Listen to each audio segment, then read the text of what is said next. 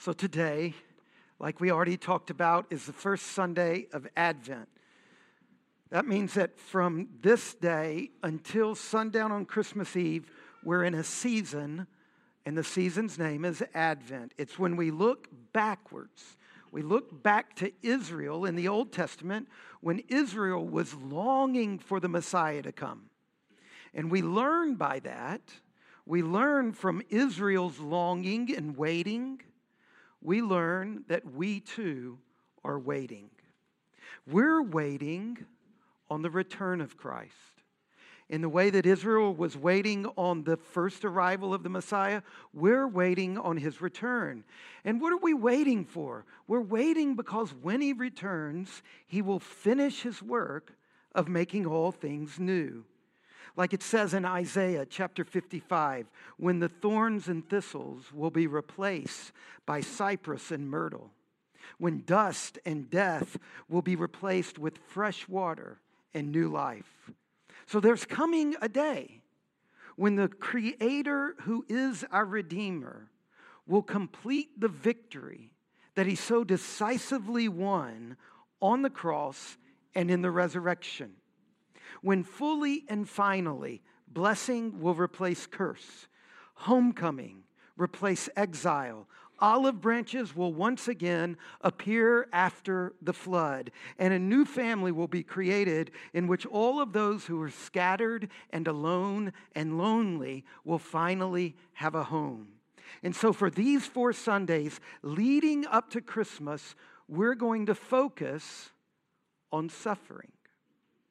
Each week we're going to look at suffering because suffering is the engine of Advent. It's the thing that gives Advent its energy. Because it's as we suffer the thorns and thistles, the death and the disease, the curse and despair, that we long for Jesus to return and take this stuff away. The Redeemer to return and make all things new. We look forward to celebrating the birth of Christ, but we look beyond that celebration to longing for his return. Now, each week, we're going to deal with a different type of suffering, and we're going to see how different sufferings can help us practice Advent. This week, the specific suffering for us to consider is sickness. Serious, chronic, profound, physical, and mental illnesses. I'm talking about sickness you don't deserve. Like the blind man, right? Who sinned? Well, he didn't. He didn't deserve this. I'm talking about the serious, chronic illnesses, whether it's of body or mind, that we do not deserve. But they rise up in our lives and they maul us like monsters. Evil comes alive and it is powerful. And as you experience brokenness in your body, that is evil. As you experience brokenness in your mind, that is an evil and it leaps out at us. I'm not talking about the common cold or a low-grade depression. But I'm talking about when illness grows teeth and claws and snarls and leaps out and turns gardens into deserts and it turns human lives into dust and ashes. I'm talking about cancer and Lou Gehrig's disease and Alzheimer's. But I'm also talking about mental illness.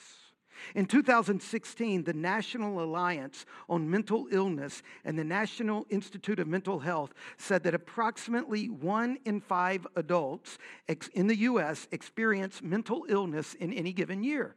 Now, what we've got to learn to think is the same way you think about physical illness, how many adults do you think experience a physical illness of some sort in a given year? That's no surprise, right? Whether it's a common cold or some broken leg. We've got to learn to recognize the same thing is going on in mental illness. 1 in 5. But when it comes to severe mental illness, things like major depressive disorder, bipolar disorder, schizophrenia, PTSD, they say that right now the best estimate is 1 in 25 adults. 8 to 12 people in this church this morning. Not long ago, 2 adults in our church who are married invited 8 people to their house for lunch on Sunday from this congregation after worship. 6 of them, unbeknownst to anybody else, as they began to talk, 6 of them had bipolar disorder. And they admitted it. And they looked around, and it was only 2 of them who were weird. Statistics tell us that 13% of the children in our church who are between the ages of 8 and 15 will experience severe mental illness at some point in their lifetime.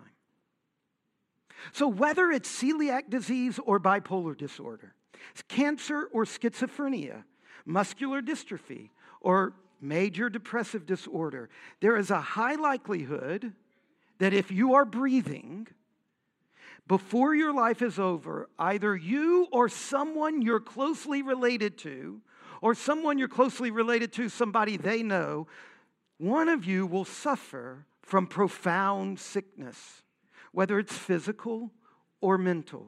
And Advent, the season we're beginning today, it helps us make sense of this. Let me show you what I mean. If you have a Bible, find our Old Testament reading, Job, the book of Job, chapter 23, and find the very last verse in that chapter, Job chapter 23. The very last verse is verse 17, but notice the very last phrase of the last verse. Thick darkness covers my face.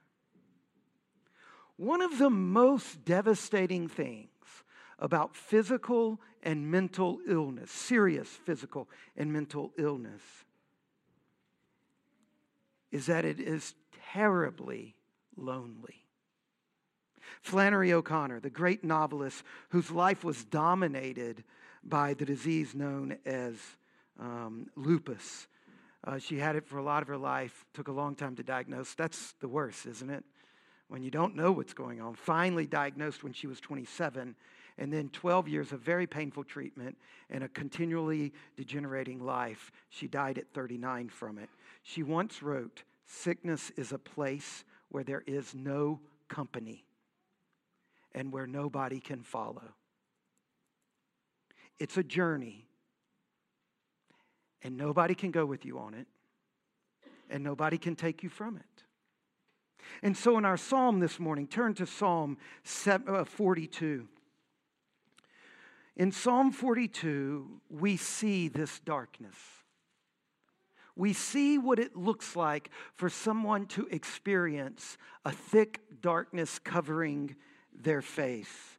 We see how the isolating darkness of serious sickness can overwhelm a person so that in the midst of the howling gale force winds of that illness, all of the normal navigation points that you're normally able to use to figure out where you are with people and where you are with God, they're gone. And so one of the deepest struggles with serious sickness is it's profoundly disorienting. You can no longer read where you are with people, where you are with God. And when this happens, when illness takes you on the lonely journey to a dark despair, it's overwhelming. Look at these words. As a deer pants for flowing streams, so pants my soul for you, O God. My soul thirsts for God. What does it mean to be thirsty? It means you need water and you don't have any. What does it mean that he's thirsting for God? He's parched. Where is God? He doesn't have him. If he had him, he'd be full. He'd be saying, "Oh, taste and see that the Lord is good." But that's not what he says. He says, "I'm dying of thirst here, God." Thirst for what? Well, look what he calls God, the living God. He's dying inside. He needs the living God. He can't find the living God. My tears have been my food day and night, while they say continually to me, "Where is your God?" Now, don't get me wrong. I'm not trying to make light of it. I'm not trying to just kind of name this thing as if that solves the problem. It doesn't solve the problem. Illness takes us on these lonely journeys to dark places. And in these places, the God revealed in the crucified and risen Jesus can bring, in the midst of your pain and suffering, gifts. But notice, the pain and the suffering is not a gift. It is an evil. The gifts come in the wounds. But the wound itself, we should never make light of it. We should never romanticize it. It's terrible. It's a darkness. It's an evil. What I want us to see this morning is that when we suffer from physical and mental illness, God can work His grace out of our suffering. Sickness can be a vehicle that God uses for our transformation. Now, notice again. As a deer pants for flowing streams, so pants my soul for you, O God. My soul thirsts for God, for the living God. When will I appear before His face? When will I enter and see the face of God? When is it going to happen again?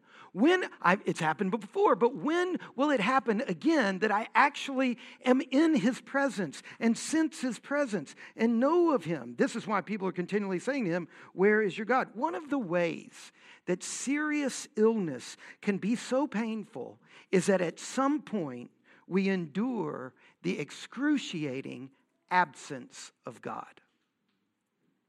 And as this goes on, you will feel as if you are being swallowed up by a beast, that you are melting away in the darkness, that you're enduring a cruel, lonely spiritual death. The darkness can become so disorienting, so overwhelming, that you have no idea where God is or what He's up to. That's what it means to have your face covered by darkness. With deep suffering, it becomes impossible for any of us to discern clearly what God is up to. So much suffering, so much mystery. Look over at verse 7. Deep calls to deep at the roar of your waterfalls. All your breakers and your waves have gone over me. If you read the Old Testament, you know that threefold parallelism is Him in poetic form making the most terrible observation He can make. When deep calls to deep is a reference to Genesis chapter 1 and the primordial waters of chaos, out of which God brings land and heavens and sky and birds. The next time those waters show up, or when they break forth from their bounds with Noah and destroy the earth. The next time the waters show up is when the nation of Israel's come out of Egypt and they get to the Red Sea and they say to God, you should have killed us in Egypt. We can't handle this. The waters of chaos are in front of them. And He says here, God, you created order out of chaos, and now that chaos is coming back into my life. Decreation, uncreation. I am being dissolved. I'm coming apart. I'm no longer an integrated whole. I'm losing myself. I'm losing my mind. I'm losing my body. Reality is coming apart for me. This is overwhelming. But look what He says after that. By day the Lord commands His steadfast love. And at night His song is with me, a prayer to the God of my life. I say to God, my rock, why have you forgotten me? Why do I go mourning because of the oppression of the enemy? As with deadly wound in my bones, my adversaries taunt me while they say continually to me, where is your God? So look, he says deep calls to deep in verse 7. He has this threefold repetition that chaos is overwhelming his life. And then he says, now I know the Lord commands His steadfast love, but then he goes right back to, but why have you forgotten me? So here's what's going on here. And this is in the midst of serious suffering, God is at work, but he's at work so deeply you can't see it or feel it or know it. And it takes every single ounce of faith you've got to barely believe it. This is the worst part of suffering. We do not need to know what God is doing or when it will end or how it will work out. That is entirely out of our control. What we need to know is that he is at work. And we need to cling to that. And that's what he's doing there in that verse. What I'm trying to say is that in sickness, we learn about God through God hiding from us. Faith seeks understanding. Faith builds on understanding when it's granted, but faith does not finally depend on understanding. He doesn't understand it. Job didn't understand it. The remarkable thing about the book of Job is if you ever read it, you know what's going on. Because you actually get to hear what God and Satan were saying to each other, but Job never heard that conversation. That's the irony of the book. The person going through it has no fat clue. He has no idea. And so over and over he says, God, where are you? What are you doing? I can't see you. I can't feel you. I don't know. And this is the deal. We're normally not in the place of the reader of Job. Normally in suffering, we're in the place of Job, totally clueless. The darkness of God is covering our face. That's what he says at the end of Job 42. And this is hard. This is a very, very hard thing. There is a mystery to God and our relationship to him, but he is in the dark night in ways that are very hard to imagine when you're in it. One of the worst things you can ever say to somebody who's going through serious suffering is, what is God doing? Because it is in the nature of serious suffering that a person can't know that.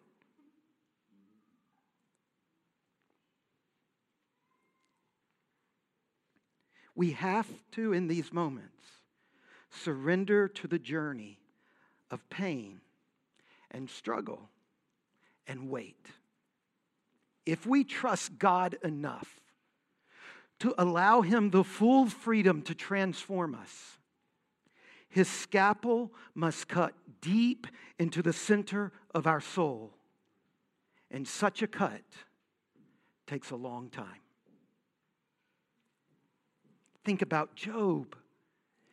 He starts by making a remarkable confession of faith after all the initial turmoil has occurred. In Job chapter 1, verse 21, he expresses his faith in God, and then it takes him 41 chapters to get back to faith, to return to the starting point. And in that time, you know what his wife does? She tells him to curse God and commit suicide.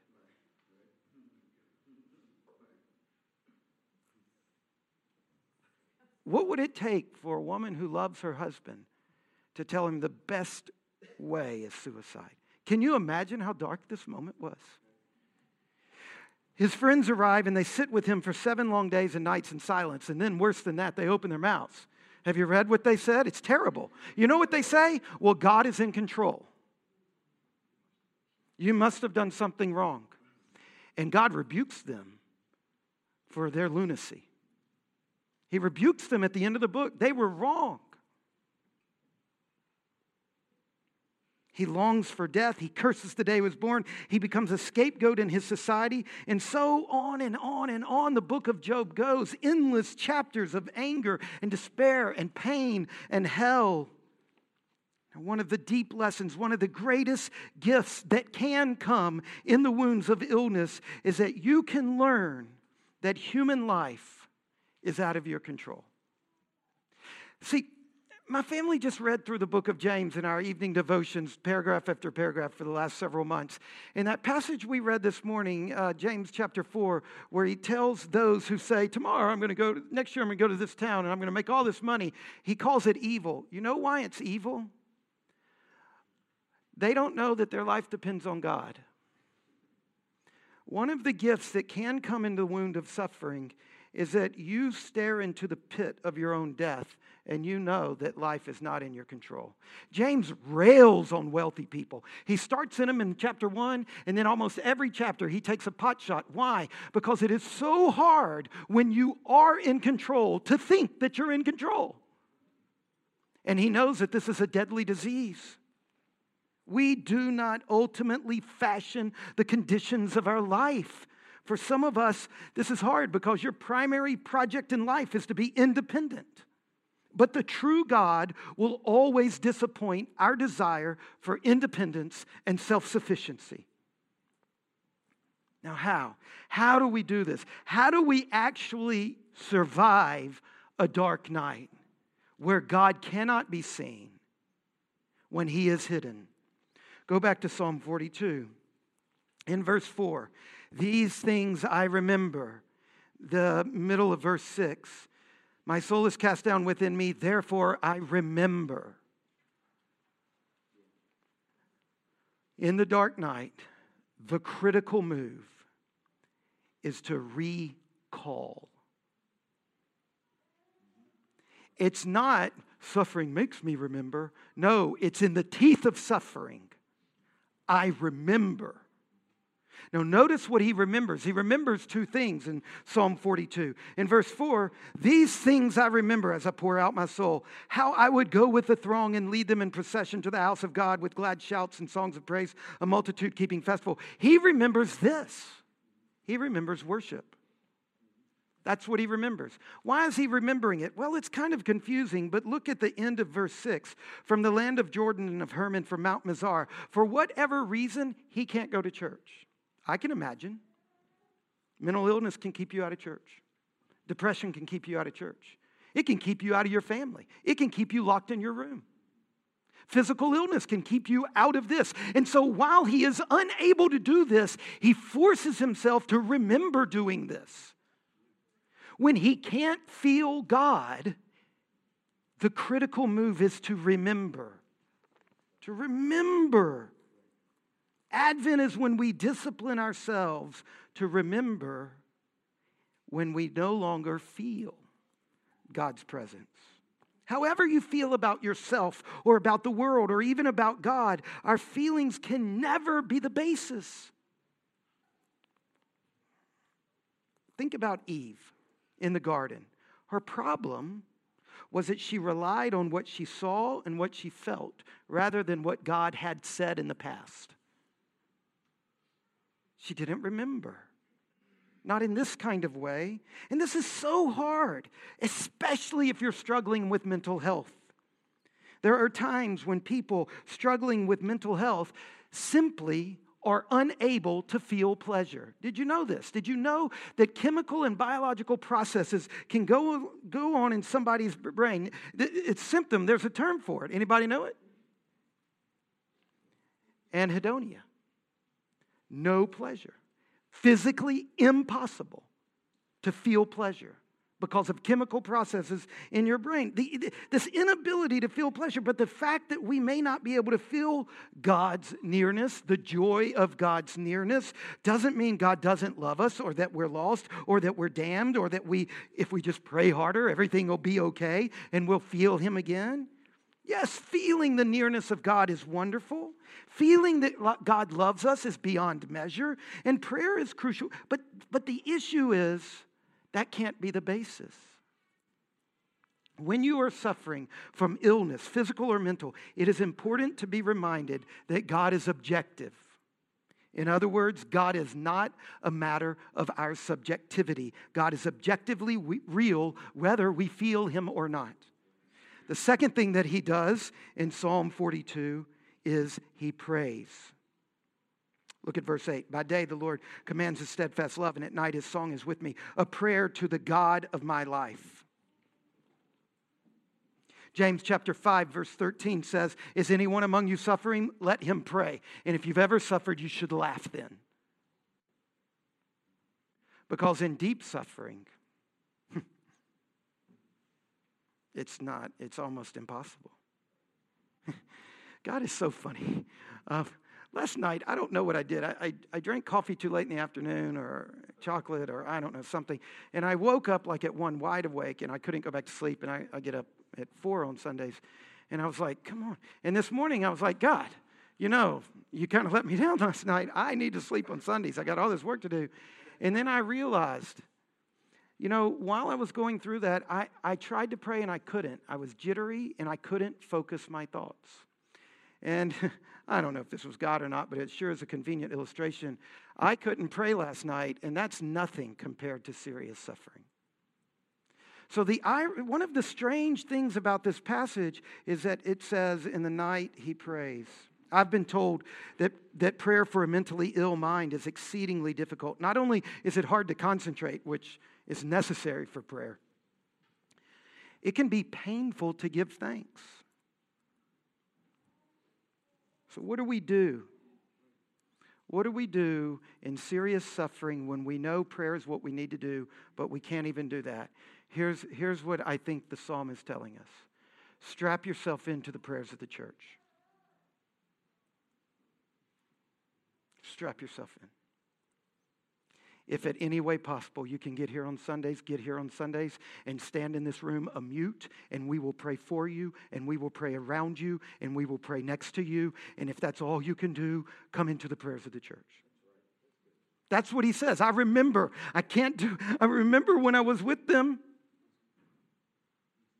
Strap yourself in. Not just the prayers of the church on Sunday morning, but the Psalms. Grab a hold of the Psalms because they're full of this kind of stuff all over them. They're full of this. The Psalms, they are bread in the wilderness, and secular modern humanity is starving. The Psalms are the bread miraculously provided by Christ to feed those who have followed him into the wilderness. A third thing he does. Look at the end of verse 5. Hope in God. So funny, verse 5. Why are you cast down, O my soul? Why are you in turmoil within me? Hope in God. This is self-talk. Can you see him? He's totally overwhelmed. Isn't this what it's like in major depression, in major sickness, in major illness? You kind of almost feel divided. And he's looking at himself and saying, what gives? What's going on? And he's commanding himself, hope in God. This is the third thing. He remembers, prays or finds a way to pray or gets people to pray for him. And hope. This is Advent, sickness and suffering and death. What Advent reminds us of, what Advent teaches us is that they are real, but they are not ultimate. Sickness, your mental health issues, your physical issues will not have the last word. And so Advent is the time of the year where we discipline ourselves to take in all of that pain and to turn it into a prayer. And to say to God, would you come back already? Really? Do we have to have another year of this? Do I really have to go through this again? Would you please come back? Would you heal me and my family and this world? You take all of this brokenness and you take sickness and you take illness and you turn it into a prayer and you long for the day when Christ will return and make all things new. But that's so hard to do. Because our imaginations are shrunk.